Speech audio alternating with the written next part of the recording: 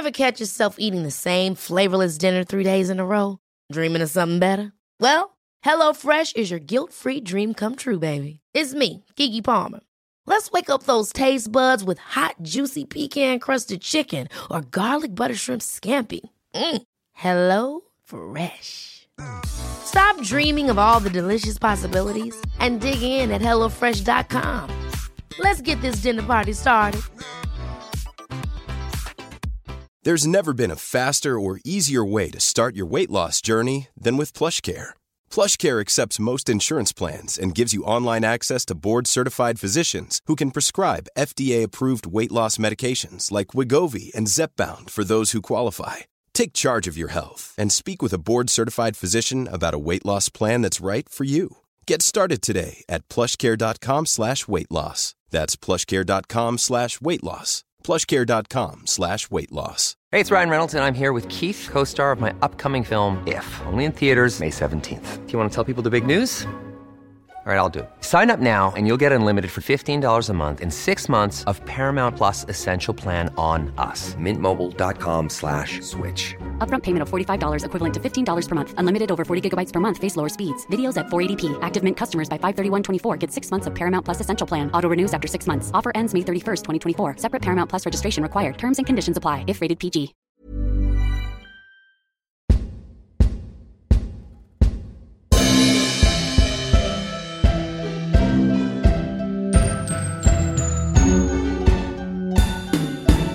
Really 007. Welcome to the Really 007 podcast. I'm your host, Tom Pickup, and in this episode, we'll be discussing The World Is Not Enough. Wow, wow, wow.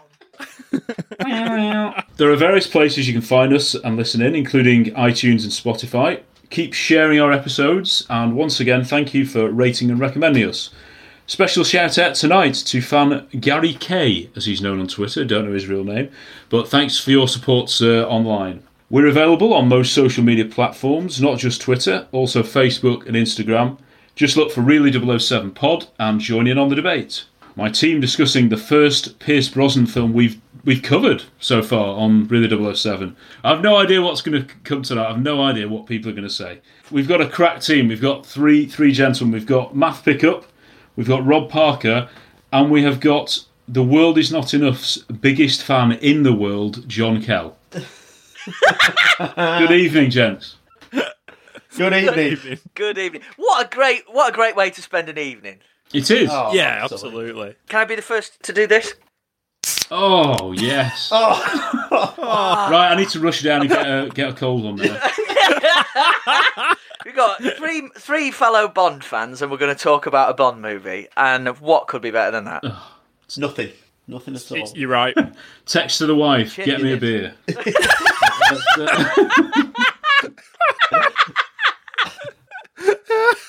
The World Is Not Enough was the third Pierce Brosnan film and was the last Bond film of the 20th century. Coming hot on the heels of the divisive Tomorrow Never Dies, it was another box office success and probably, I'd say, the second most critically acclaimed of Pierce's films, after GoldenEye, obviously. It was the first Scottish Bond film, set in Scotland, starring Scottish actors Robert Carlyle, Robbie Coltrane, and the theme song performed by Shirley Manson.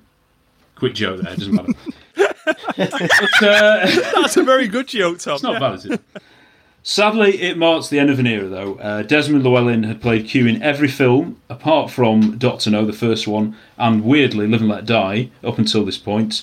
But he sadly retired from the franchise. And of course, Desmond tragically died weeks before the premiere in a car accident. And his replacement was, for me, the perfectly cast John Cleese. And we will be discussing his performance later this evening. The title, of course, is James Bond's family motto. I don't know whether to bring the Latin version of that, because it could well appear in John's quiz. No, it doesn't. No, go for it. Good. Well, it's non sufficit orbis, which originally appeared, of course, in On Her Majesty's Secret Service. Another one of John's favourites. Well, I'm sure all of our favourites, hopefully. The story of The World Is Not Enough centres on Bond investigating an attack onto the MI6 building in London, part of a plot against his boss M, who then are forced into hiding in Scotland. Skyfall marked the... Sorry. So it's just... Too easy, these gags, aren't they? They really are. Write them, Seth. Well, we'll talk about the writers very shortly.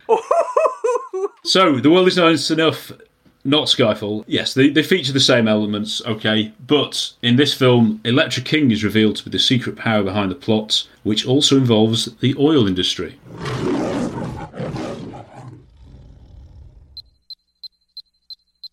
As the countdown begins to the 21st century, it's good to know there is still one number you can always count on. Bond. Bond. Can't you just say hello like a normal person? Renard is behind this. He will die along with everyone in the city. We do not negotiate with terrorists. His only goal is chaos. I sent 009 to kill Reynard.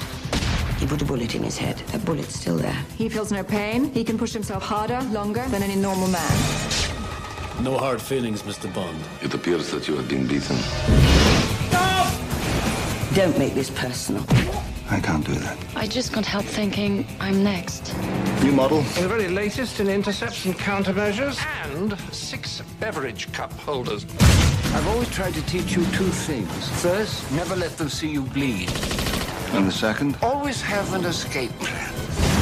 For the world's greatest secret agent. You've defused hundreds of these, right? When the stakes are high. Yeah, but they're usually standing still. Life's full of small challenges. And the danger hits too close to home. He has M. By noon tomorrow, you'll feel nothing at all. I thought it was your job to protect me. It's not just professional. Someone's tampered with the bomb! It's personal. I have to get it back, or somebody's gonna have my butt. First things first. I'm gonna find him. Who's afraid now, Mr. Bond? I will not miss. I never miss. Do you want to put that in English for those of us who don't speak spy? Why am I suddenly worried I'm not carrying enough insurance? Your time is up.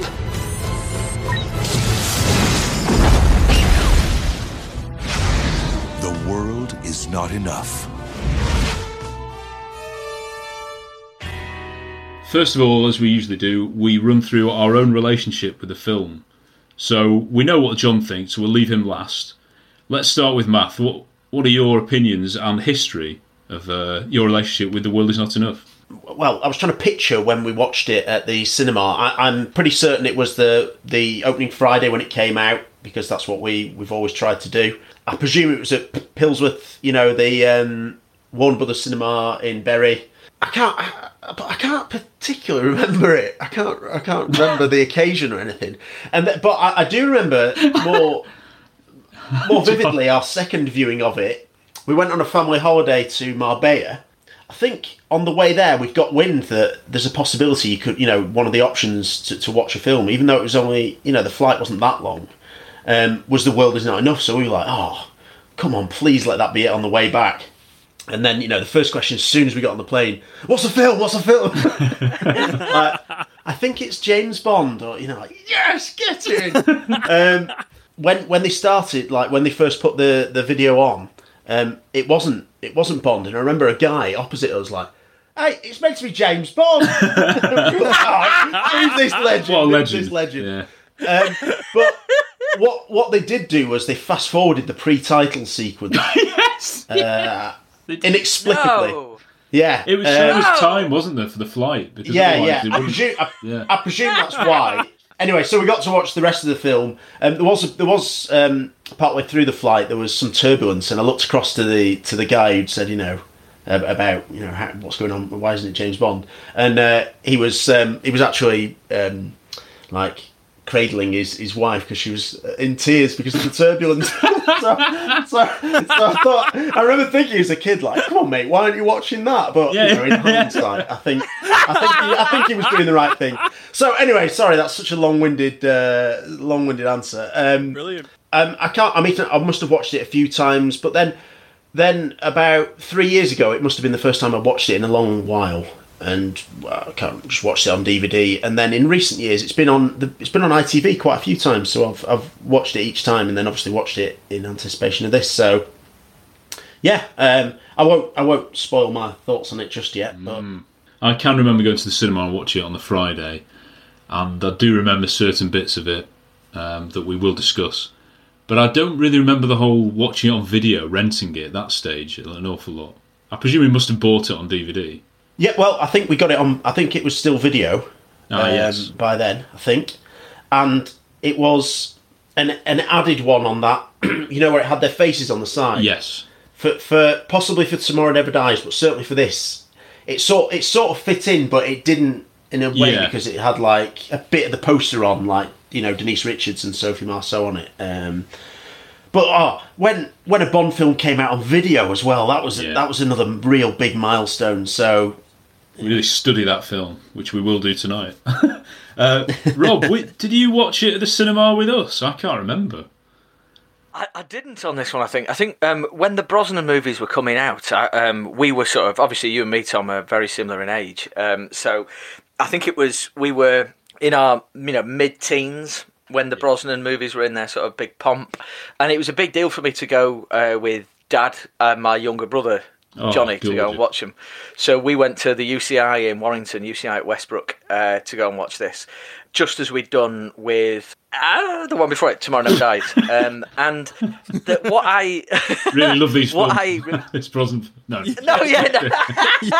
no spoilers. That tradition of going, to see a Bond film with Dad actually expired with Quantum of Solace. That was it. It was never done again because during it, Mum came with us and she was on her phone, throughout the movie. So anyway, that's by the by. So yeah, it's.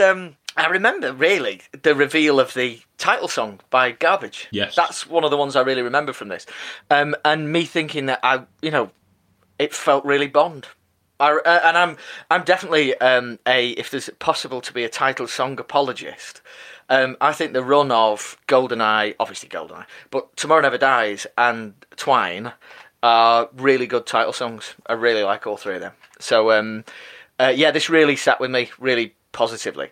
Yeah, just a good cinema trip. It's funny, actually. I can really relate with you there when you say, I don't remember the home video stuff. No. I don't remember. We must have got it, being Bond crazy. We will have got it, but I don't remember getting it. And yeah, I've just seen it a number of times over the years. It's one of them where, it's on. Oh, well, there's not enough is on.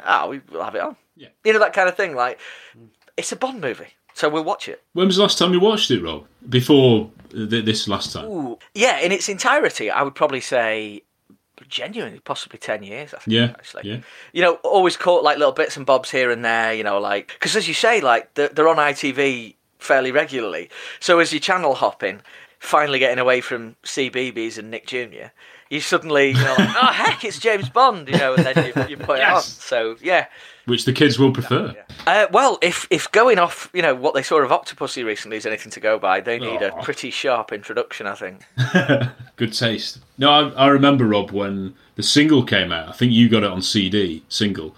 The artwork, the silver with the flame woman with the sort of merging her back arch merged into the Walther in his hand, didn't it? Absolutely. It did, yeah. I mean, as a bit of context for the listeners, me and Tom were in the same class at school during this. Yeah. So we'd go in on, we were forever swapping Bond books, Bond DVDs, memorabilia, anything like that. I think there was one particular copy of The Essential Bond that we just kept swapping, like, constantly for such a long time.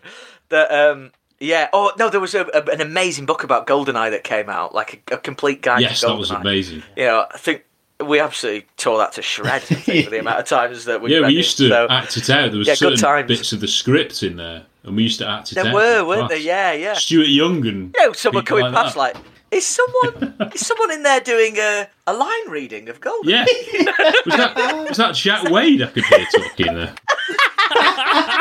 Yes, it was. Yeah, I do seem to remember, like picking the tubby, the more, what's the word? Tubby is not a good word for that. The more, not rotund is not one of the better words either. Yeah, you know what I'm trying to say. But what one of the more statuesque members of the class to be Jack Wade. Yeah, he was well cast, actually. He could do a decent Irish accent. Even at 13. Yeah. Get him in. He won't be listening, sir. John, we know you're a big fan, but I guess you saw it at the cinema too, did you? So it was the first Bond film I saw at the cinema. Oh, well, there you go. I'm slightly younger than you guys, and I hold this film with a lot of nostalgia. I don't remember any time ever going to the cinema, just me and my dad, apart from watching this film. Now, this isn't going to turn out to be any kind of sob story or anything like that. Me and my dad get on great, you know. But it's something that vividly stuck in my head. Just for a bit of context as well, there was a big build-up with this film. I'd only got into Bond the year before, so I was incredibly excited about this. And my mum's cousin was a bit of a, let's say, a Z-list celebrity. She was doing a few like lads mags and all this kind of thing. And then it came through that we got told, Abby's in the world is not enough. Abby's in the world is not enough. So my mum's cousin was in the world is not enough. And I was absolutely buzzing about this. This was like massive to me. And I was saying to him, Mum, see if she can get Pierce Brosnan's autograph and all this kind of thing. And I said, what part is she? What part is she? And she said, she's a villain. She's a bad one. That's all I knew. So, because I was naive at the age, I thought she was going to be Electra King. You know?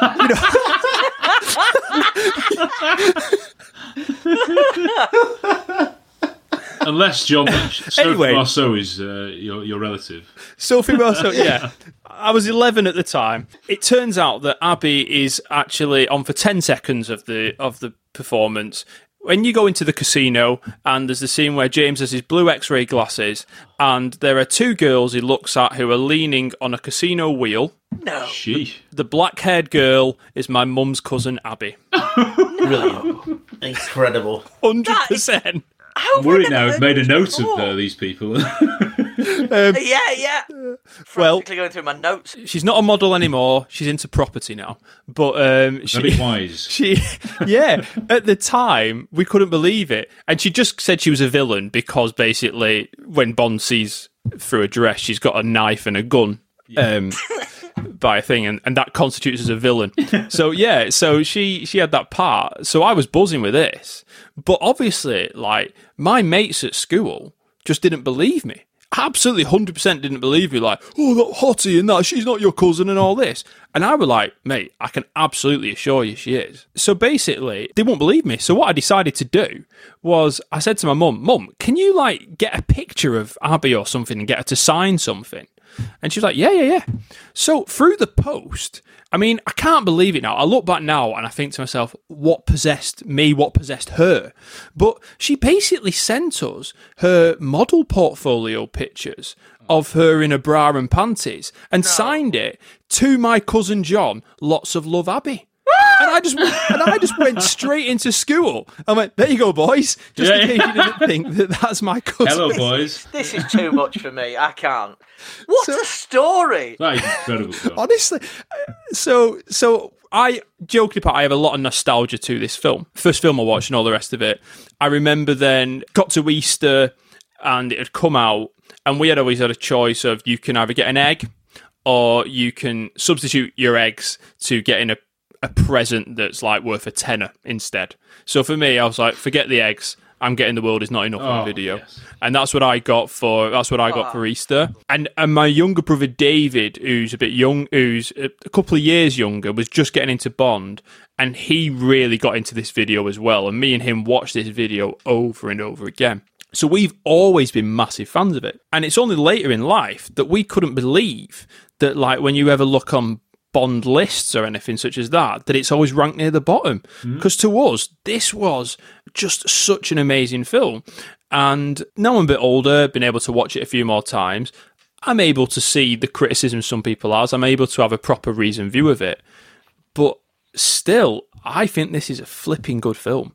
And I've got lots to love about this film, and I cannot wait to discuss it. Brilliant, John. Fighting talk. You won't need a fight, John. You won't need a fight. I don't think it's as divisive with us as Skyfall was. If you've heard the Skyfall episode, it does get a little wild at times. No, it does not really. No. But yeah, there's an awful lot that could be said about Skyfall, and I think there's obvious comparisons which we've alluded to already. We will go through each and every one as we start, particularly the start, because that's the first half an hour. Good grief, it's pretty much the entirety of Skyfall's plot, isn't it? Really? No, that's not fair. Skyfall also takes off GoldenEye, so that's John. It's over to you again with the quiz. Okay, get it. So 5 questions. I think all of you have won one round. I don't know who won when you played last time, when Rob, you were the quizmaster. It was not me. It was a poor imitation of a gold standard product, John. So it was very good. We've all had one. Chris Goldie got one from Skyfall because it's obviously his favourite film. And he seems to know every little detail about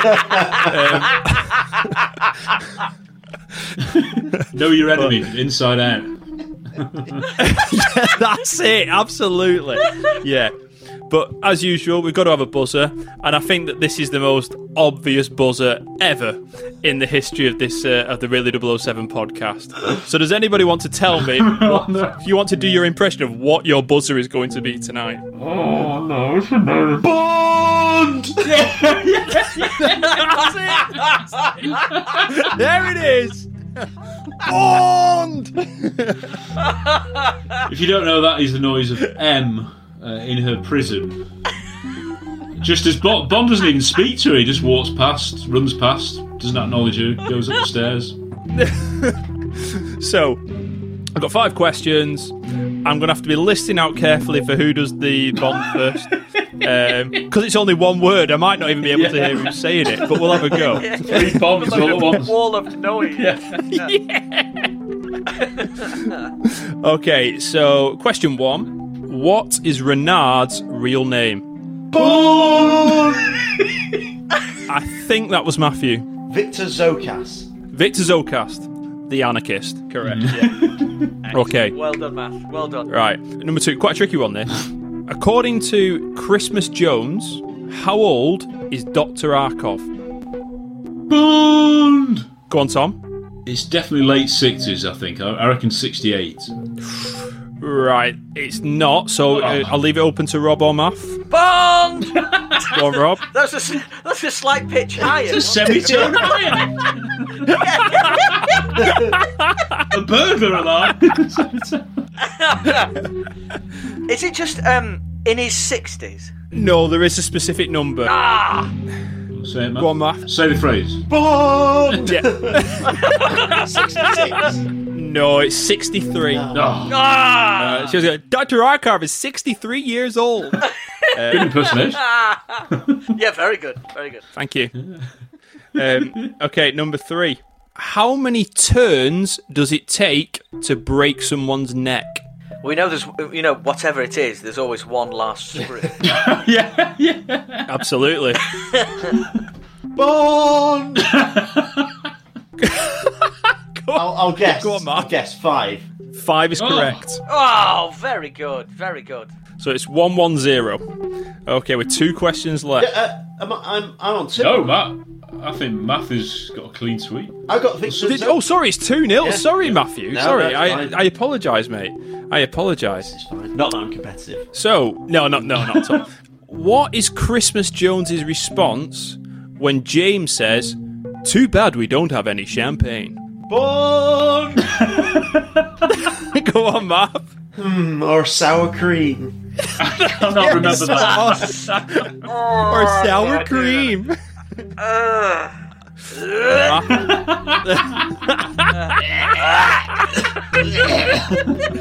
not a fan of sour cream and caviar. No, it's just... Why sour cream? I don't know why. Prefer green beans. I presume it goes with caviar or something. I don't know. I think because she says it with a big smile. Yeah. Or sour cream. Yeah. Like she's absolutely buzzing off this sour cream. Just the mere thought of it.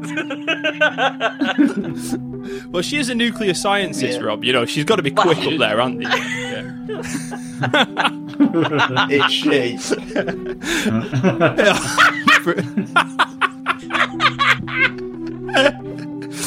Oh, genius. Don't judge your Christmas by its Question 5. What is the first letter to the registration plate on Bond's Z8? Bond! Go on, Rob. M. No. Emma. I don't. Bond. Very hoarse, Judy. Was that Bond.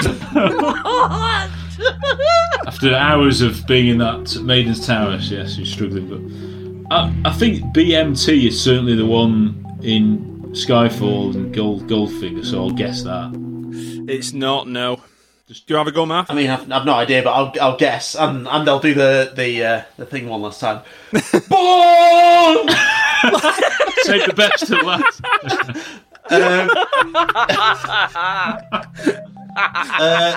K. No, it's V. Oh. It's a V, Reg. VJ. Yeah.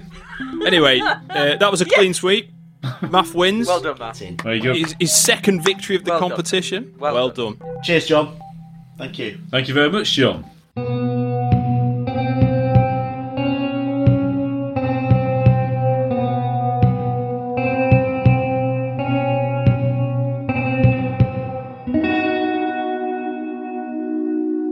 We now delve into the background and production of the film The World Is Not Enough. So the inspiration for the story actually came from producer Barbara Broccoli. So in November 1997, a month before the release of Tomorrow Never Dies, she'd watched a news report detailing how the world's major oil companies were vying for control of the untapped oil reserves in the Caspian Sea in the wake of the Soviet Union's collapse. And it was her suggestion that controlling the only pipeline from the Caspian to the west would be an appropriate motivation for a potential Bond villain. Probably made me understand the plot more just from reading out that paragraph. So that's what this is about. Yeah. No. Yeah. You know, sometimes, though, if you're having a whale of a time with something, I don't really... Absolutely. I don't understand Octopussy. Doesn't affect my Living Daylights isn't the easiest to... No. Yeah. No, not at all. If you asked me to explain the plot, I wouldn't even begin to be able to tell you. Wouldn't want to. Bond is part of the contemporary culture and it's crept in the language. Our genre is action-adventure films, so we have to have a story that lends itself to the action elements and also to the adventure, which is Bond's quest. Takes the audience on a tour to exotic places and as part of his search and the mystery. Producer Michael G. Wilson on the required elements of a James Bond film. Young Barbara, she and Michael G. Wilson hired screenwriters Neil Purvis and Robert Wade to work on the film. Following, of course, Rob, what was the only film they've done two films, haven't they? Plunkett and McLean. Yes. Was yeah. And I don't know the other one. No. I'm going through a phase at the minute because we're talking about them more at the moment, more than any time I've ever talked about my whole life. So I'm like, at the minute I'm viewing them as a bit like like Siegfried and Roy, the Las Vegas. It's like they're a Las Vegas double act. Like, are you going to see Purvis and Wade tonight? Like, yeah, oh, yeah, Purvis and Wade. Yeah. Woo! Yeah, just like taking down front row seats. Purvis and Wade. Yeah, to watch them, and it's all it is just them decimating a franchise. Right. Right, that's enough of that. No, I'm joking. But they came in, of course. This is their first film they did. I think Wilson and Broccoli enjoyed their work on Plunkett and McLean, also starring Robert Carlyle, of course. Never seen it, but they have written on every Bond film from this point, including the upcoming No Time to Die, and we go through their track record in that preview episode, loosely a preview. The harsh truths of the Bond franchise. It is, yeah. So Broccoli was especially impressed by the writer's suggestion of a female main villain. So you've got them to thank for that. And they stated that with Elektra, Bond thinks he has found Tracy, but he's really found Blofeld. It's quite a babyish quote, isn't it? It's just a play on the we try and make a Russia with love, but we end up with a thunderball. It's just we try and make an onomatopoeias and we made an onomatopoeias because both of those are in there. Doesn't really work. Purvis described their approach when they joined the Bond franchise as to come in with ideas, things we found in science magazines, on the internet, anything on the internet, interesting weapons and what's happening in technology. Then we find a journey for Bond to go through. In their Bond collaborations, Wade generally does all the verbiage at the beginning of the script. The films had re-established themselves in a really big way and taken a lot of money, and so to be asked to come up with the next chapter in this incredible success was both an honour but also quite daunting. You're intending to give everyone what they want still, as far as gadgets and action and girls. We wanted to try and bring some motion to it as well. We wanted to sort of try and take it back to the Connery days and the Fleming character. We read all the books and watched the films that we thought would be important. I think we were interested in a contemporary story involving something that is in the world now that's of interest, and the sort of oil rush that's taking place in the Caspian Sea in Baku seemed to be a good point of a concentration of all kinds of interests. We all agreed that that was an interesting backdrop for the film, but the challenge was finding a way of making it sexy and linking it to a character. We managed to place him in this rust belt, they call it, don't they? Yeah. And so we had to get him out of there. I mean, the Caucasus Mountains are nearby. They look really good. And then just through staring at a map for a couple of weeks did we spot the strategic importance of Istanbul and the Bosphorus Straits to what goes on in the Caspian. So that was a great relief to know that Act 3 could take place somewhere nice and sunny. And not only sunny, but exotic and Bondian. Well, I mean, we would spend days and days going through everything. You know, I would tell them what I thought and what I liked and what I didn't like and what had to be done and what they wanted to do, what the producers wanted to do. I come from a documentary background, so in terms of the script, I wanted things to be real. I wanted things to make sense, even though the film is really a fantasy with Bond. Talking about the plot there were, of course, Michael G. Wilson again, Neil Purvis and Robert Wade themselves, and interestingly, Michael Apted talking about his relationship with Purvis and Wade. We won't go mad on the terrible twosome or the brilliant twosome, however you see them, because we've discussed them at length.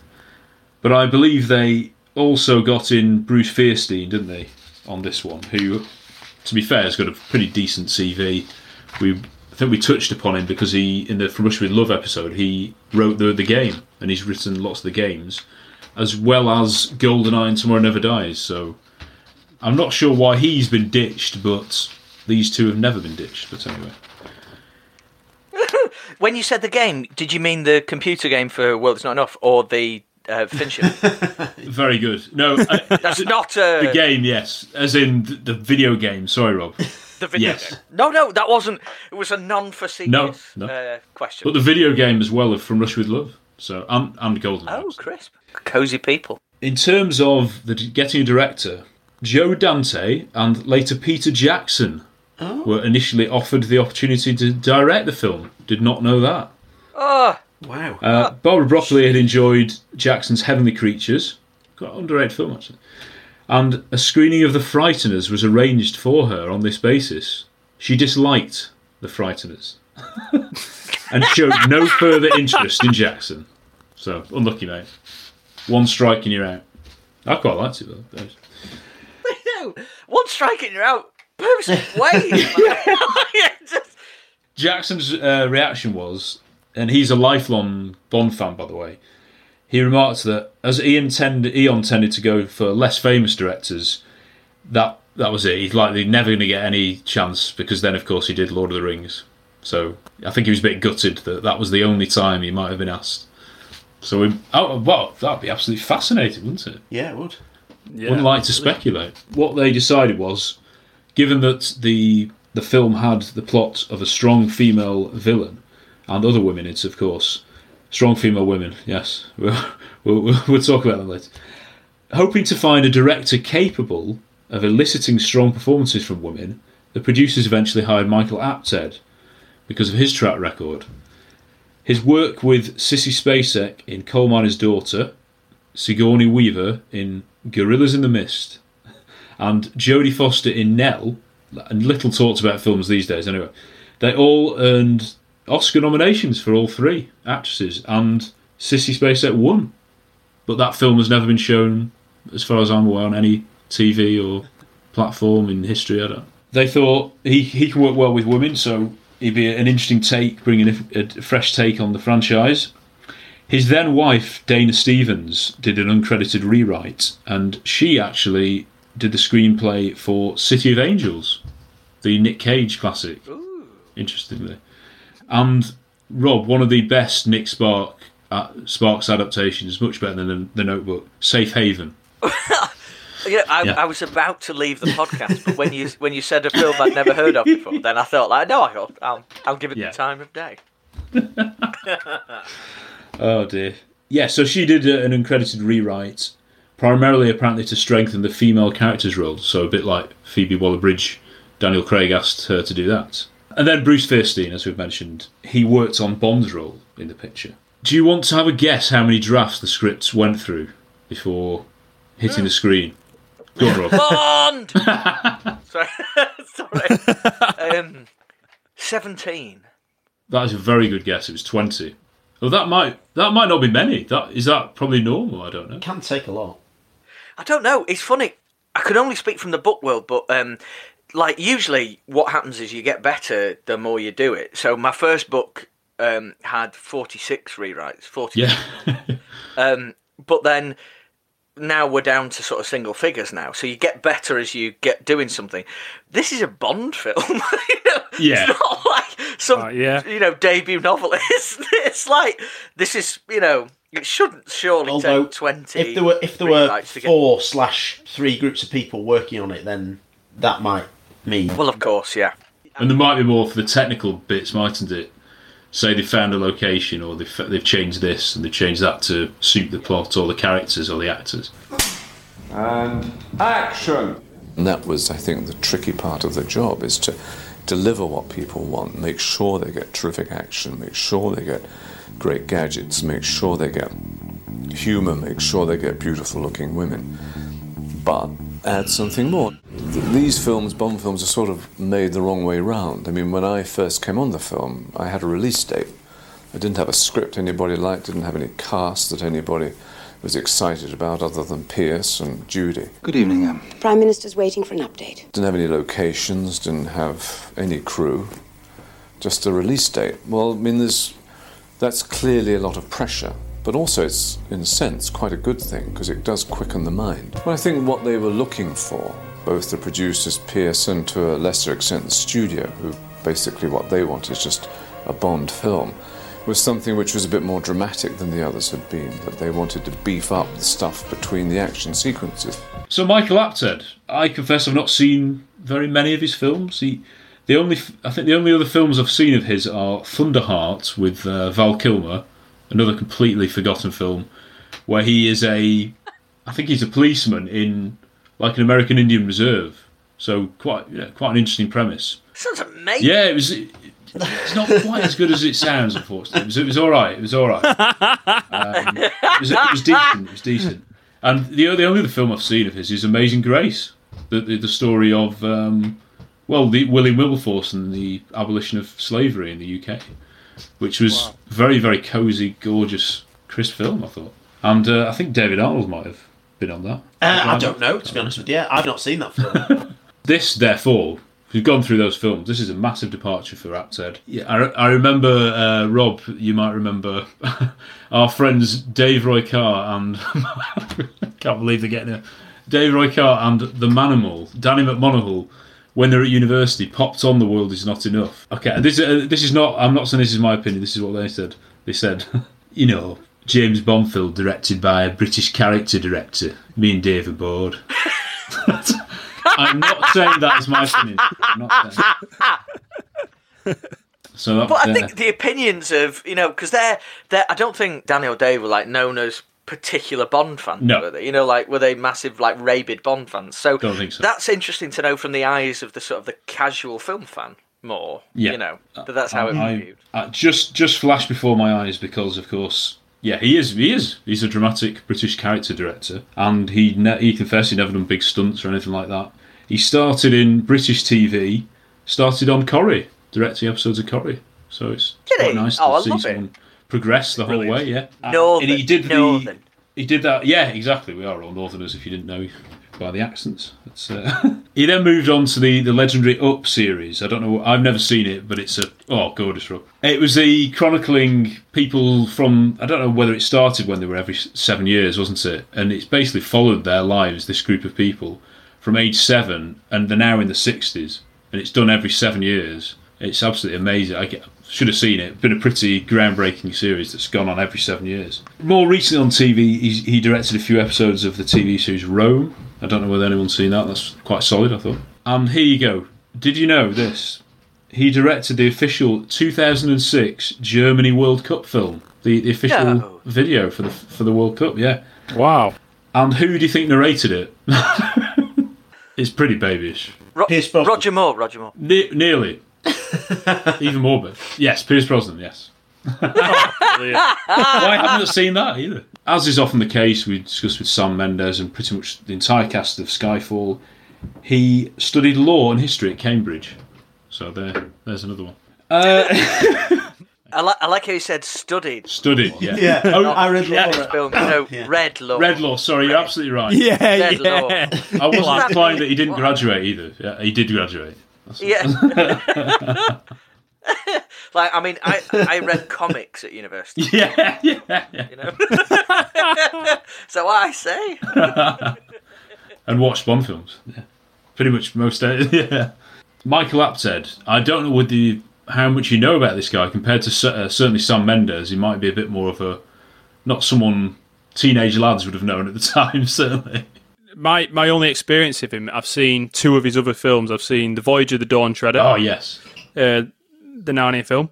And the other one I've seen is a complete curveball. It's a film called Unknown, and it came out in 2017.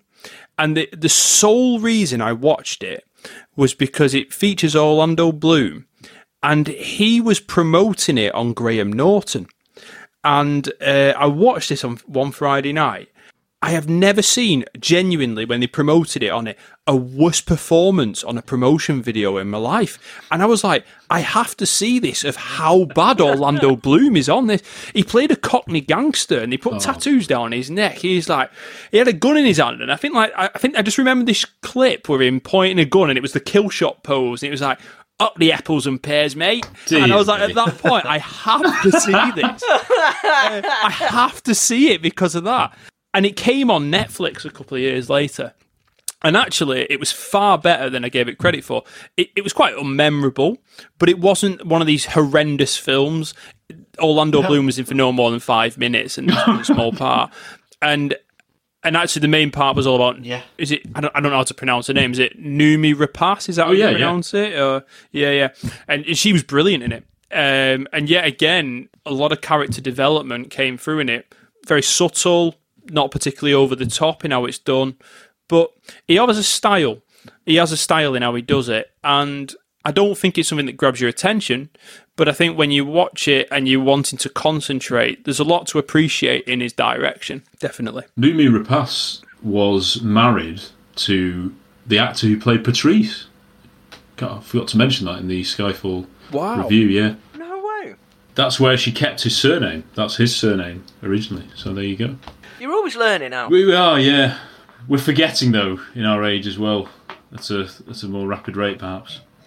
Rob, would you... Sorry, Tom, I apologise. It wasn't called Unknown, it was called Unlocked. Unlocked, I apologise, right. I've just seen... Well, Unknown. Super. Unknown was the Liam Neeson.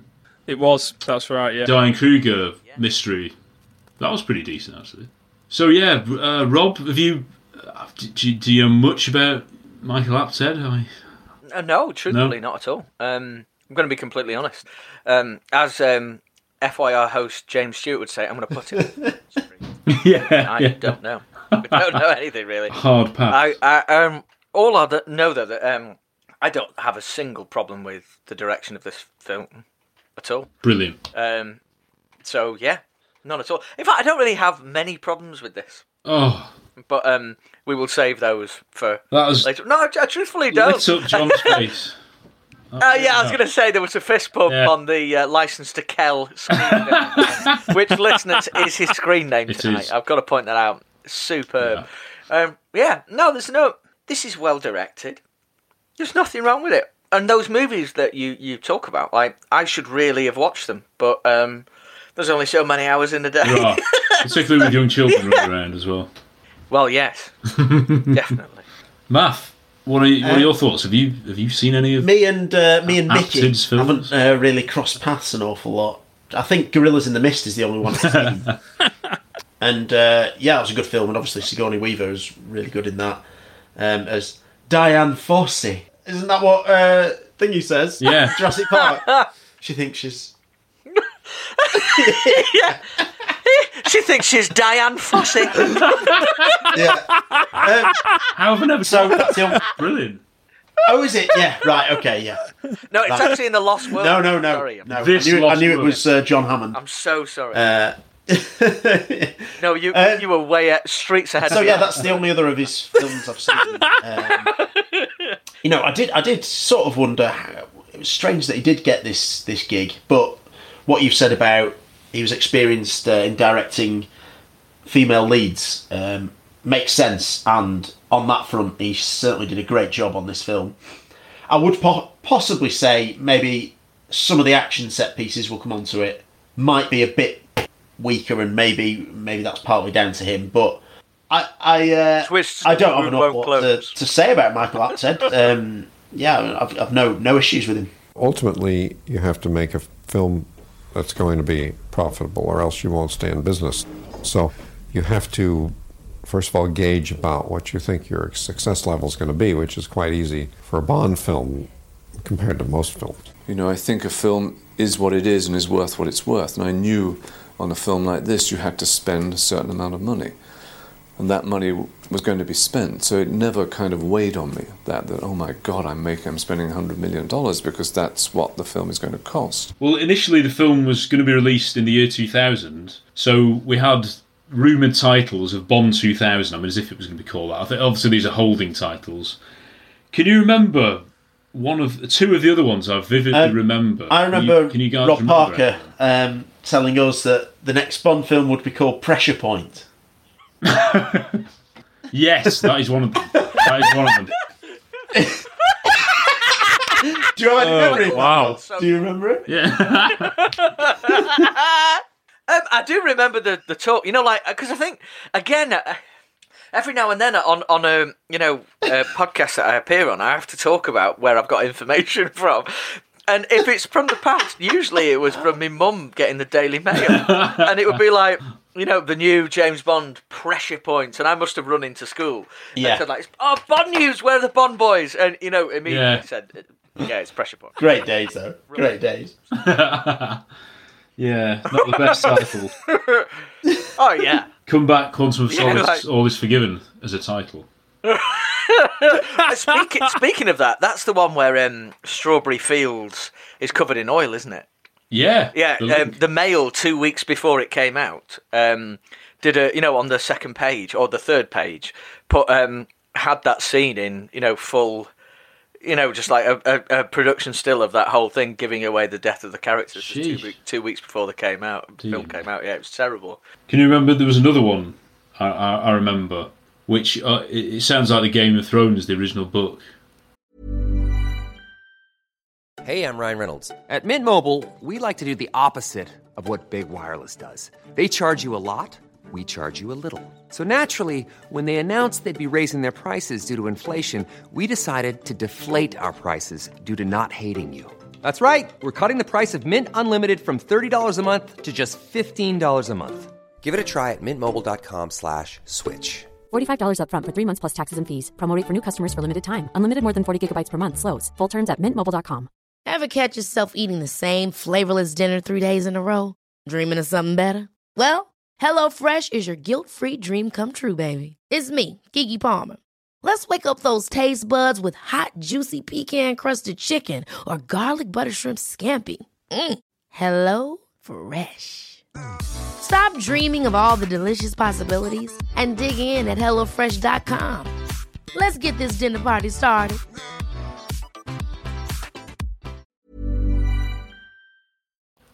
Fire and Ice. So those, oh yeah. Well, and there was a couple others which I didn't hear, and these are terrible as well. Death Waits for No Man, as if it was going to go on. And Dangerously Yours. But they're holding tight. They're holding, you know. I mean, Dangerously Yours sounds like a Bills and Moon, not Bills and Moon. I mean, Bills and Boone. An autobiography. Yeah, for that kind of song, for that kind of film, you'd need Kelly Rowland doing the soundtrack, wouldn't you? You know, I'm dangerously yours. You know, got that full-on vibe about it, doesn't it? So good, John. Get the R&B vibes going on. You know, turn of the millennium R&B. Bring it back. Get Nelly on the backing vocals. Nelly and Dangerously Kelly. Yours, yeah. Dangerously Yours, yeah. Just keep doing that, Nelly. Just keep going. Just keep going. Keep going. Keep going. Bond. Rupia. All the quizzes in one. Neighbours banging on the door. What's going on? Filming locations included Spain, France, Azerbaijan, Turkey and the UK, with interiors at the Albert Cubby Broccoli Sound Studio at Pinewood. Principal photography began on the 17th of January 1999 and lasted all the way through June. The budget was $135 million, and this was actually the first film released under the MGM imprint, not United Artists, so you didn't get that lovely...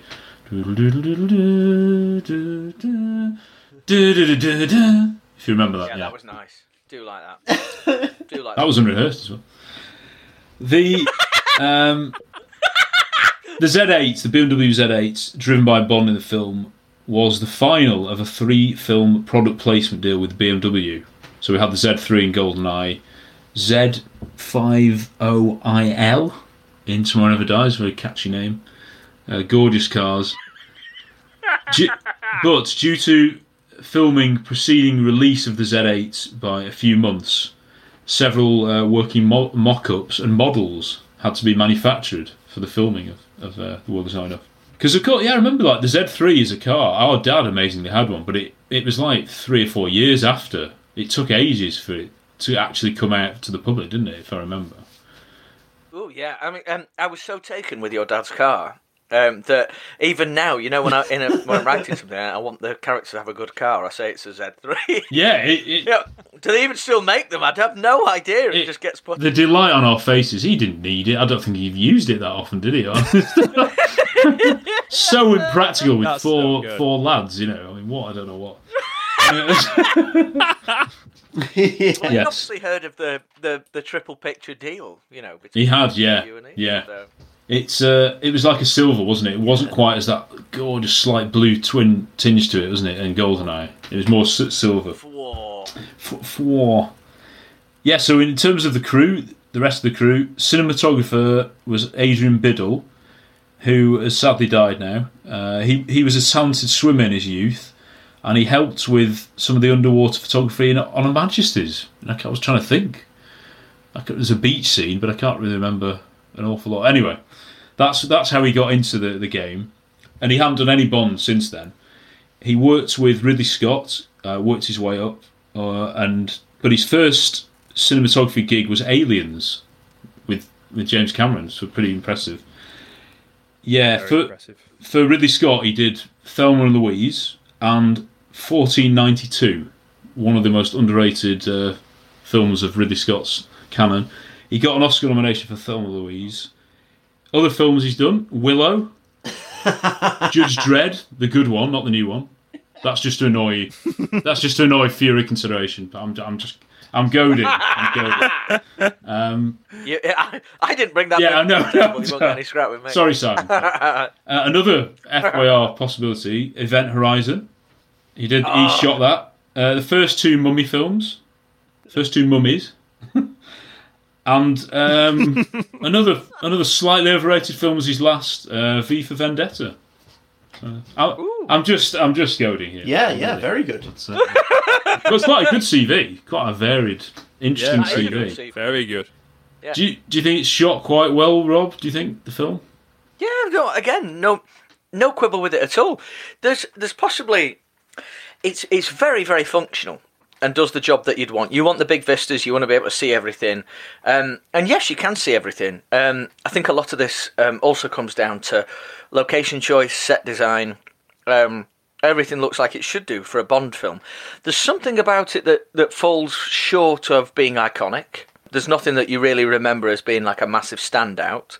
Like, for me, the name, what did you call it? The Tower? Maiden's Tower, yeah. Maiden's Tower, yeah.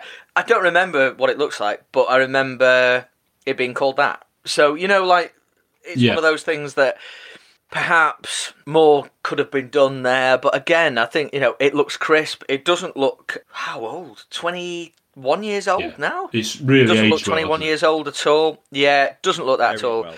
So, yeah, no, visually, not a quibble from this guy at all. We might talk about how it looks as we go through the scenes, some scenes in particular. Skiing, my word, gorgeous. The editor was a guy called Jim Clark, who'd worked with Roland Joffe on The Killing Fields and The Mission, and he won an Oscar for his work on The Killing Fields. He'd also worked on Vera Drake, so again, quite a different film, and Marathon Man.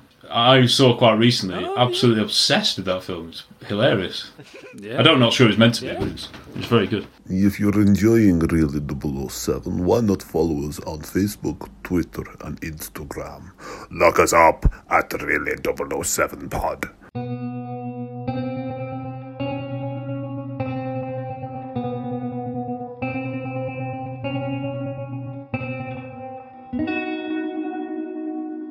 Well, it's taken near enough an hour, but we are ready to discuss the actual film, The World Is Not Enough. So we did quite good going, actually, by our generous standards. Ahead of schedule. We have a gun barrel sequence to actually discuss. Yes! Well, we had one for Octopussy. From Russia With Love, it doesn't quite have one yet. It was the same one as Dr. No, wasn't it? But Skyfall didn't have one until the end, and we discussed that, and we pondered about why that was, and disagreed with it.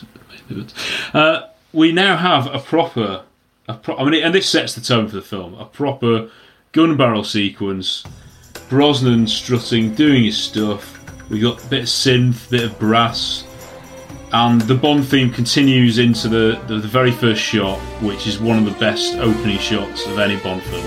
I hope you agree. Yeah.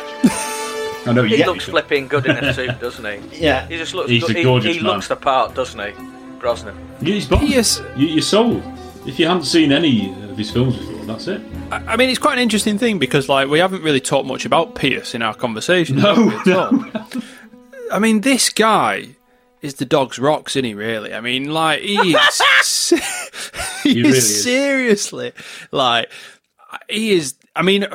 I'm a happily married man with 2 kids, don't get me wrong, but I mean, he is the best looking Bond. He is a seriously good looking man. Growing up with Pierce as my Bond made me want to be Bond even more. Yes. Because this man was just, he had it all, didn't he? I mean, and talking about the strut coming on with the gun barrel, but let's just talk about the gun barrel. Best gun barrel bar none out of the whole series. I mean, those graphics that are going on with this, the gorgeous shine throughout it. I mean, brilliant. I don't want to go into a Craig slating thing, but this absolutely annihilates anything that has come in the since. This is it's beautiful, and it looks so modern. And I think it was Rob who mentioned that this film's 21 years old, and it just holds up. It doesn't look 21 years old. It does not date this film whatsoever. And this gun barrel is the perfect start to that. Just beautiful. I can't believe we've not really discussed. I mean, it's a big topic to approach, but we'll discuss it as we go along. But Pierce Brosnan as Bond, we barely discussed it. But at the time, like you say, growing up as him as your Bond, he was everything you would have wanted. If you could have made a computer to design on paper what Bond would look like, his jokes, action, charm, he's like the ultimate top trump, isn't he? He wins in every single section. He did have all the main ingredients, didn't he? Of all the Bonds that you could quibble with, I think Brosnan is the least offensive of them all, because he's got elements of all the ones that have gone before him. I don't want to jump forward in the discussion, but in this opening sequence of this film, he shows elements of every single Bond that's gone before him. He's got that ice cold element of and brutality of Dalton. He's got the smooth, more ooh yes, I'm going to have a little look at this. He's got he's got the feline grace of Connery, and he's showing the sort of the statuesque qualities of Lazenby. So he's got the lot. You've left out one of them. You've left out one of the Bond actors. That's because he hadn't come yet. That's right. Oh heck, sorry. Don't worry, who did I miss? I was thinking you were going along lines of. That's what you think of first.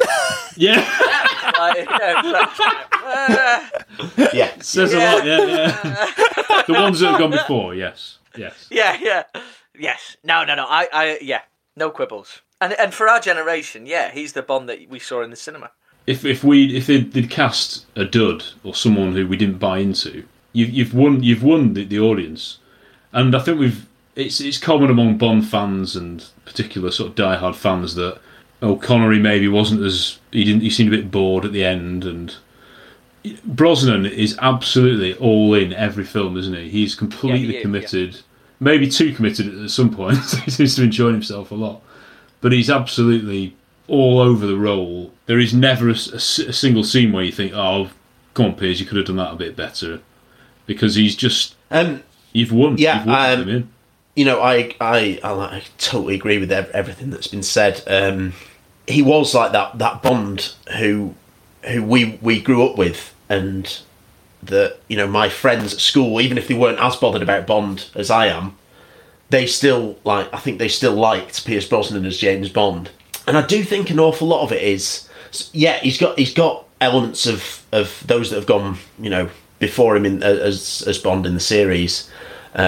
He's incredibly handsome. He's got presence. The physical stuff, the action he can do. He can do some of the humour. He's a brilliant all rounder. And I think, like you say, Tom, he really seems to enjoy the role and want to make the most of it all the time. And I think a lot of it is down to the fact that he missed out very, unfortunately, for Living Daylights. And in some ways, I know it sounds harsh, but I'm quite glad that happened, because it meant we got Dalton, and then we got this Brosnan, who he's in absolute prime. He may have been a bit too young, and he might not have felt as absolutely dedicated to the role as he ended up being. And it's just so good seeing him. Yeah, just that opening, the gun barrel's outstanding. Everything about it, it really is one of the best. And then it cuts to him walking on the street with the Bond theme, and it's everything you want. Really, really is. And you can tell that he cares so much about being Bond. He loves being Bond. Those stories about I remember that reading in that Essential Bond GoldenEye book about how he missed out on the role because of Remington Steele, and how much it gutted him as a man, and stories of him pulling over on the highway when he got the news that he didn't have the role and had to get out of the car and stuff. And then when he eventually found out that he did have the role because Bond was something he wanted to do so much. And then you can see that in all four of his films, how much he invests in being James Bond. And he is someone who never took the character for granted, and someone who gave it his 100% every time. Just big respect to the guy. Yeah, absolutely love him. Think he's phenomenal, gives everything for it. But actually, he's one of the reasons why I am 100% on board with pushing for Henry Cavill as the next Bond. Because Pierce wanted it. He was obvious in the way he looked, and he wanted it, and he gave everything. To me, Henry Cavill wants it, and he's obvious in the way he looks. And if we have those, we're on a winning formula from experience with Pierce. So for me, just go to Henry Cavill. Don't go on a big search. It doesn't have to be a big 17-year run, anything like that. But what we want is someone who's passionate, and Pierce did that. Yeah. He's a good age, Henry Cavill, as well, isn't he? I'm not sure how old is he. Mid-30s, mid-late 30s, but he could have at least 10 years. He doesn't look old at all, does he? So he could have. I mean, Craig's going to have had over 15 years. Hopefully, if someone like Henry Cavill was there that long, he'd have done more than 5 films. But well, could you imagine though? I mean, like Brosnan was Bond between 95 and 02. 7 years, 4 movies. Yeah. Such a good run. It's brilliant, isn't it? Such a good, and that's like, you know, even though, you know, the movie's probably dwindled in quality towards the end. Die Another Day will looking at you a little bit. The very end. Yeah, but we're like, you know, you can't fault the fact that they had a definite plan. They were churning the movies out, you know, once every 2 years, and keeping fans happy. Without the Brosnan era, you don't have anything to build off, you know, going forward into what the current Bond success is. Because obviously, at the minute, every time a Bond comes out, it's a giant international global smash, regardless of what they pump out. And so much of that is Brosnan being a very steady, invested pair of hands going across. And another thing I just want to say about Brosnan, in heap yet more praise on him, is that I absolutely love Licence to Kill, one of my favourites. But after that, there was obviously the 6-year gap, and perhaps audiences were a bit turned off by Licence to Kill and the tone, and sort of veering a little bit away from the normal Bond formula. So there was a lot of weight on you know, the filmmaker's shoulders, but on Brosnan's shoulders as Bond to sort of make that immediate impact, to hit the ground running with GoldenEye. And my word, did he do that?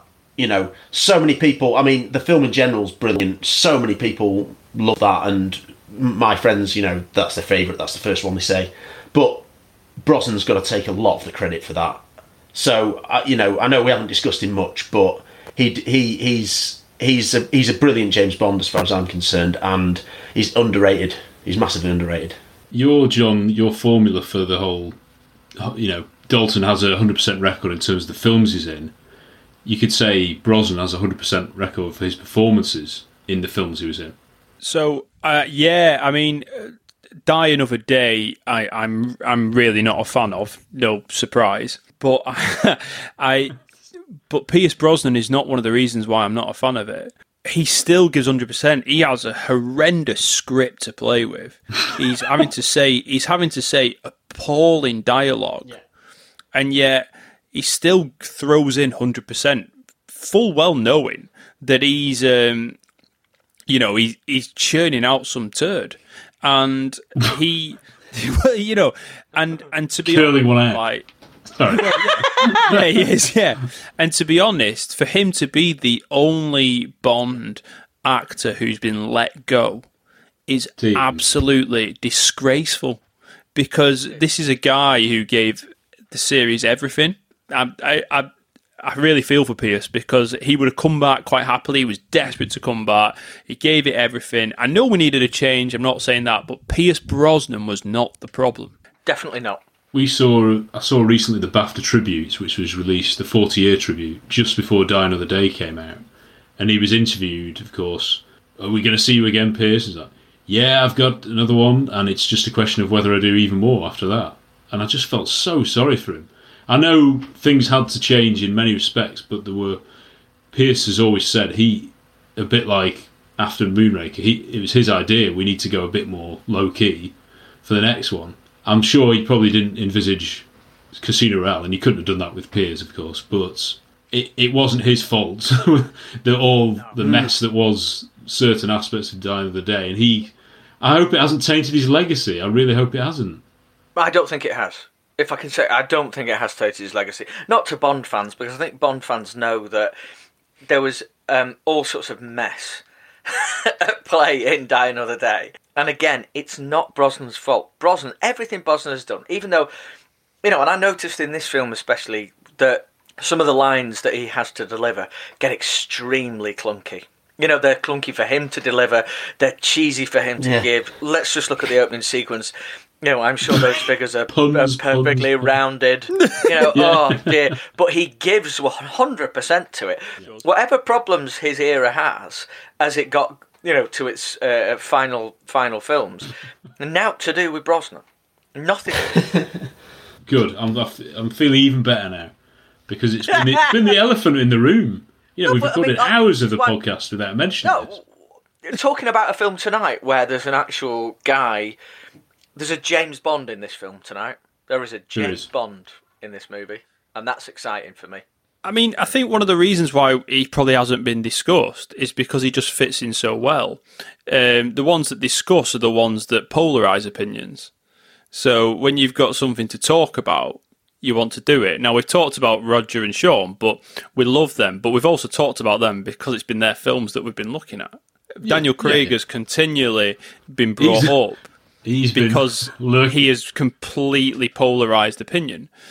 Pierce is so solid across the board, he doesn't come into those conversations. He's done nothing to offend anyone, as far as I don't know anyone. That's it. Pierce, it is. I know when everyone names the favourite Bonds, the sort of traditional people usually go back to Roger or Sean, so he does get a bit forgotten with that. But for that generation, our generation, growing up, everybody just bought him as Bond, and it makes such a difference. Hi, this is Anthony Stark. I played Truman Lodge in License to Kill, and you're listening to Really 007.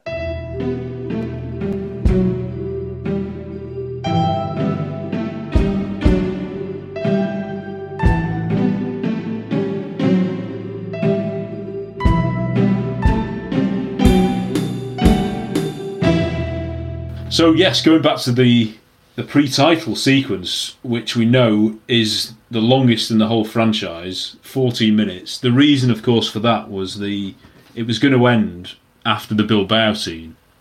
That was where it was going to end originally, but I don't know whether it was Michael Apted or whoever thought it's a bit lackluster just to have that fairly quick scene, and then you've got the massive boat chase scene. So it's essentially. It's almost like 3 scenes, isn't it? It's a huge, sprawling 14 minutes. We dive into it in Bilbao. Yeah, there was as a Stockport County season ticket holder behind us in the Cheadle end was a gentleman who would always be very vociferous about what he wanted from the goal kicks, and he hates a short ball from a goal kick. He absolutely hates it. So he'd always ask for a long, long one.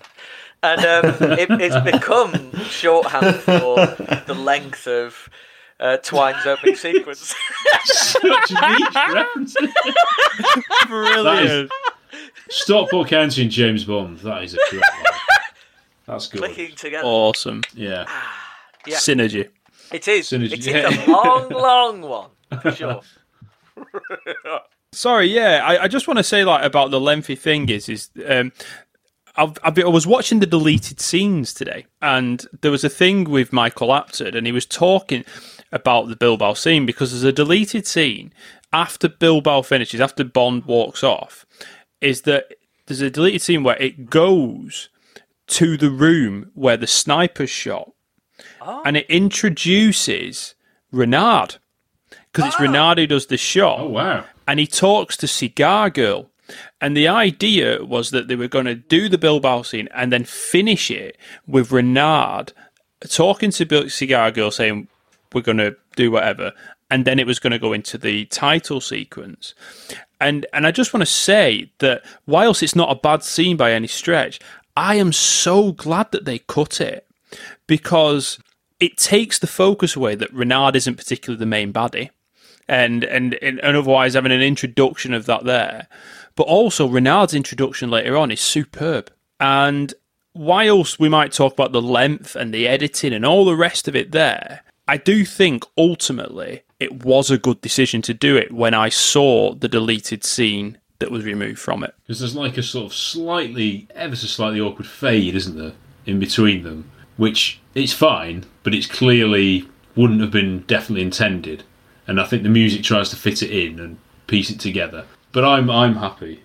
But going back to the Bilbao intro, we've got a lovely little Spanish guitar from David Arnold, who I think he'll get some praise tonight, I think. We've got the Guggenheim Museum, which was pretty much what put it back on the map, Bilbao, and EasyJet flights and that. Not been there yet. Yeah, basically now it's just an obsession with Swiss bankers and wordplay on numbers and figures, isn't it? That's basically what this next few minutes is. It's so Bond. It's a great... I really like this opening scene for a Bond film because you're into espionage straight away. You're into him being cool as a secret agent. I mean, like, you buy him as a secret agent. This is that key thing that we need to happen in these films, is that, yeah, he's a secret agent. No sweat. Awesome. You know, he's James Stock from the London Financial Times here. And you don't doubt him, and he's ticking every box. There's the slight gadgets, there's him being hard as nails, there's him being brilliant with the quips, there's everything you would want from a James Bond intro scene going on here. They could have stopped it there for me and it would have been fine. I've got no problem with this sequence. It's a great sequence, no quibbles whatsoever. It's long. It's a long, long one, but it's absolutely fine. I've got no quibble. I love how he's the centrepiece. He's in the room. The audience are drawn to him. And it's like, I don't fancy your chances. And there's a whole numbers pun, you know, and all that. But that's what you want. You want to think, right, I love Bond. Growing up, Bond's in this difficult situation. How is he going to get out of it? This is going to be a really tough one for him. And the way he does it is just ingenious, as Kananga would say. It's just gorgeous. So we get Lachaise, played by Patrick Malahide, and he trades a few quips, of course. We then get onto the Cigar Girl. Can anyone does anyone want to take a guess at the actress's name, full name? I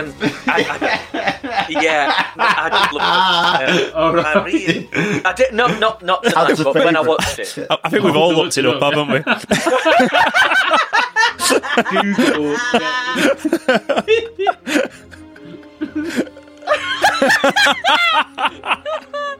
Incognito mode. Well, I know Maria Grazia Guccinotti. Is that right? Guccinotta. Guccinotti? Cucinotta. That's very good. Cucinotta. Oh. Great. Yeah. Well, no, I remember. Cucci. Yeah, more county legends.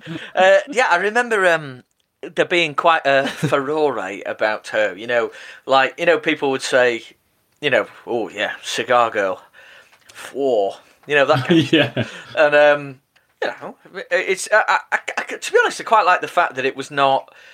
I mean, it's fun. It's a female henchwoman, you know, who is trying to off 007 in a really, really fun setting and fun way. It's great. I remember when this film came out, she was one of the leads for the whole promotion material. So I remember, like, on the National Television Awards, she presented awards and they did interviews with her about the film and stuff. And all I'll say is, good job on the merchandising and the PR. I'm quite sure a lot of people would have gone and watched the film after seeing it. Gutted when it was fast forwarded on the airplane, wasn't it? Cigar Girl, though, surely, I mean, why is she... Oh, because she offers him a cigar. Yeah. Yeah. Surely the main cigar moment in the whole opening sequence, though, is the bit with Moneypenny. Oh, gosh. Rob, we will get to that. I couldn't believe that. I definitely didn't remember that. I was probably too young to understand.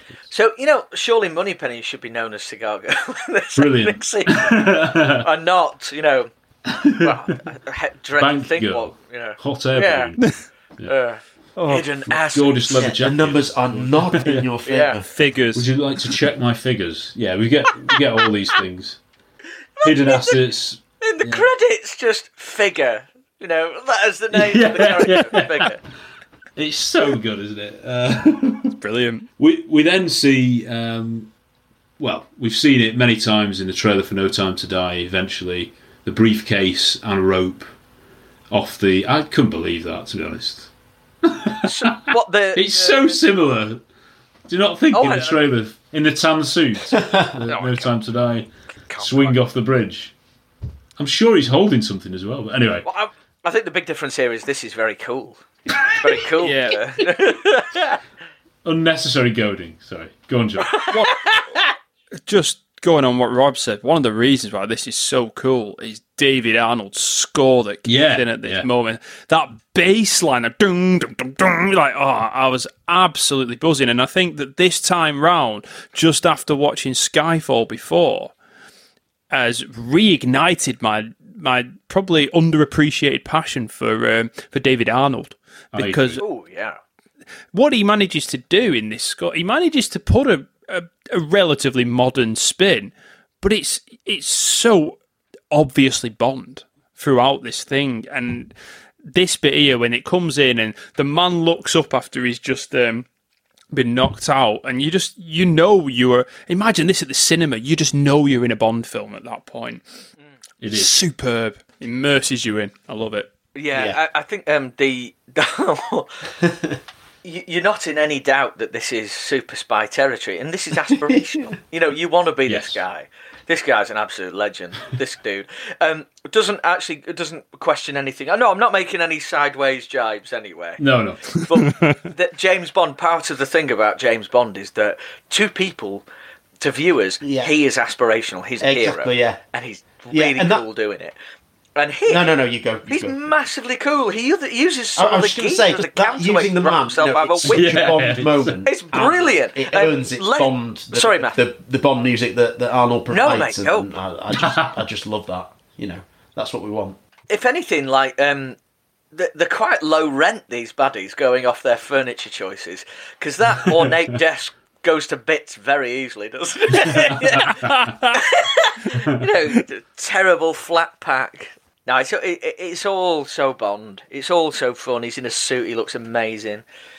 Smashing the roll to pieces. Does something very, very cool to get out of it. And Bond is all about turning the odds over. Bond goes into the situation totally confident, despite the fact that the odds are overwhelmingly against him, and smashes it out of the park, gets the information he needs, and he's out. He's gone. We're up and running. Bond's away. It's so good, isn't it? Take time is 6 minutes. 6 minutes. Check. The Arnold music's it's like unsettling as well to start with. Before we get into the Bond, when he's sort of checking everybody out, and he knows he's in a difficult situation. It's like swelling in the background, and then it goes full on. Do you love the? I wanted to ask Rob about guard who have come in, the guys with the red hats. I think one of them started staring at the camera at one stage, which I noticed. Extraordinary. Especially if you saw them, if they were police officers, if you saw them, Well, heck, I don't know whether I've got any. If they were crowd control at a match, they're like Vatican City, weren't they? Police. Well, just a minute. Like, I'm gonna. Live Google search what is going on here. So, what would I type in? Twine opening sequence. No one will know what twine means. Well, I'm sure you hear Siren. Spain, isn't it? Don't you? But presumably opening sequence. Realistic style guards, I don't know. They only just got to come on afterwards. Oh dear. No, not right. I've got the Bilbao meeting. Here we go. This is. Oh no, I've got a Deliveroo advert. Hang on. Just give me a second. Goodness me. Oh yeah, they've done the whole thing. There he goes. He's out the window. The table is crushing. Oh, it's an electric guitar as he goes out the window. Yeah. Yes, it builds up. Oh. Here they come in. Red just look at the camera. I'm so sorry. Yeah, you're absolutely right. Red berets, sort of black onesies with those, like, what do they call them? Epaulettes? Is that what you call them? Yeah. On the side. Yeah.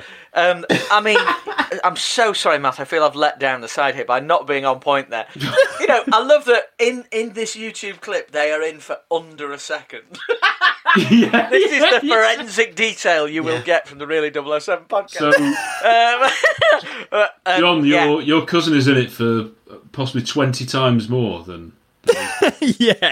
20 times more famous than those people that walked in. But you're right. I mean, they've got shades of the like a updated version of like Emperor's Crimson Guard. Yeah,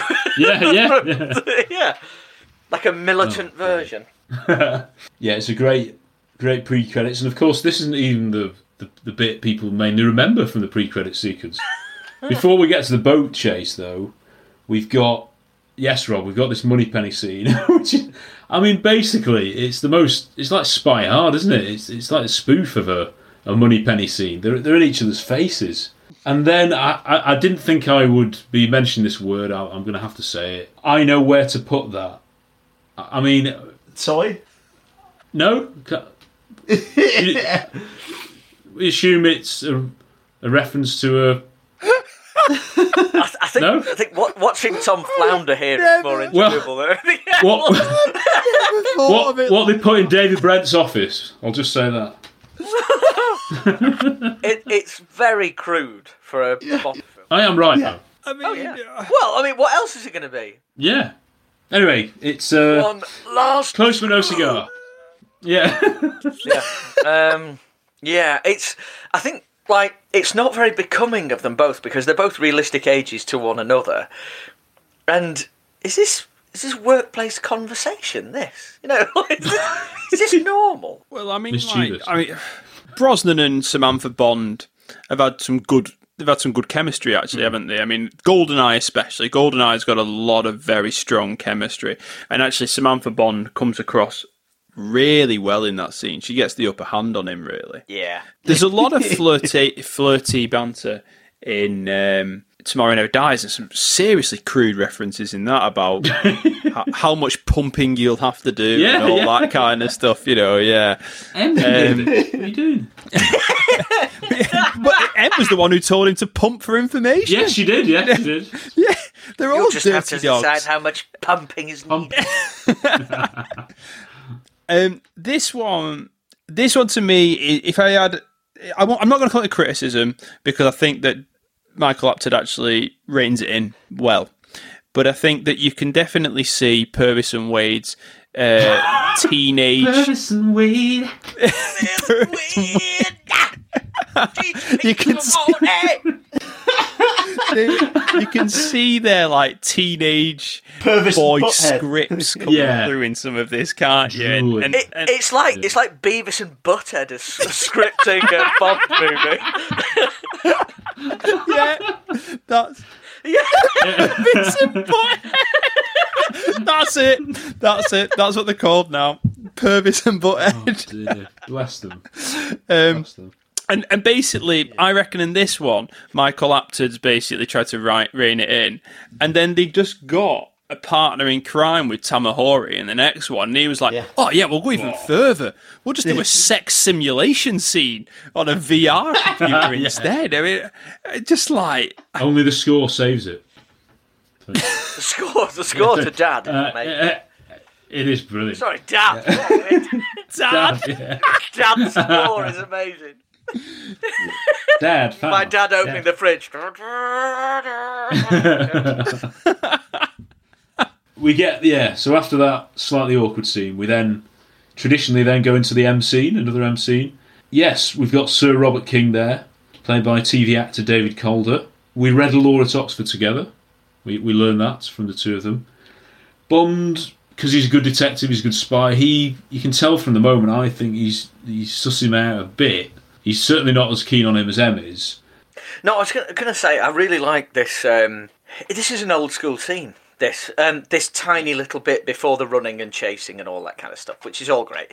But I mean, this bit where it's the middle of the day and they're on the hard stuff, and it's like, come in, let's have a drink. You know, would you like a drink, James? You know, like that kind of that. Yeah. I love all that. That's gorgeous, brilliant. Isn't it? Yeah, all super stuff.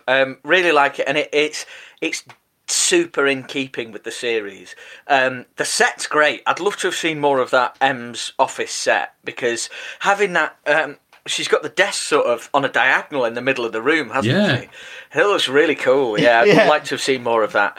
And again, Dench is great as M. She's a great really M. Isn't she? Yeah. I've got no trouble whatsoever with this. This is great.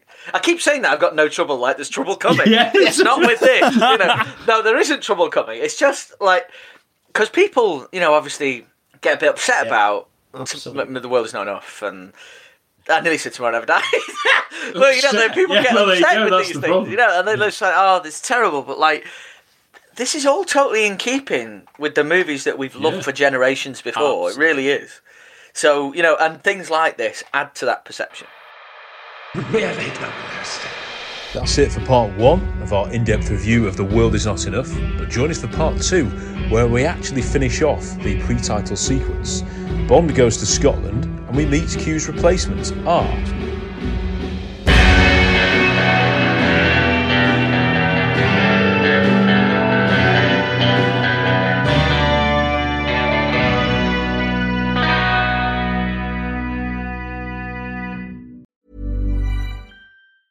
Ever catch yourself eating the same flavorless dinner 3 days in a row? Dreaming of something better? Well, HelloFresh is your guilt-free dream come true, baby. It's me, Keke Palmer. Let's wake up those taste buds with hot, juicy pecan-crusted chicken or garlic butter shrimp scampi. Hello Fresh. Stop dreaming of all the delicious possibilities and dig in at HelloFresh.com. Let's get this dinner party started. If you're looking for plump lips that last, you need to know about Juvederm lip fillers. With Juvederm Volbella XC and Juvederm Ultra XC, your lip look, whether it's subtle or bold, can last up to 1 full year with optimal treatment and no additional maintenance. Find a licensed specialist and see if it's right for you at Juvederm.com today. That's JUVEDERM.com. Add fullness to lips in adults over 21 with Juvederm Volbella XC or Juvederm Ultra XC. Do not use if you have severe allergies or a history of severe allergic reactions, or if you're allergic to lidocaine or the proteins used in Juvederm. Tell your doctor if you have a history of scarring or taking medicines that decrease the body's immune response or that can prolong bleeding. Common side effects include injection site redness, swelling, pain, tenderness, firmness, lumps, bumps, bruising, discoloration, or itching. As with all fillers, there's a rare risk of unintentional injection into a blood vessel, which can cause vision abnormalities, blindness, stroke, temporary scabs, or scarring. For full, important safety information, visit Juvederm.com. Even when we're on a budget, we still deserve nice things. Quince is a place to scoop up stunning high-end goods for 50 to 80% less than similar brands. They have buttery soft cashmere sweaters starting at $50, luxurious Italian leather bags, and so much more. Plus, Quince only works with factories that use safe, ethical, and responsible manufacturing. Get the high-end goods you'll love without the high price tag with Quince. Go to quince.com/style for free shipping and 365-day returns.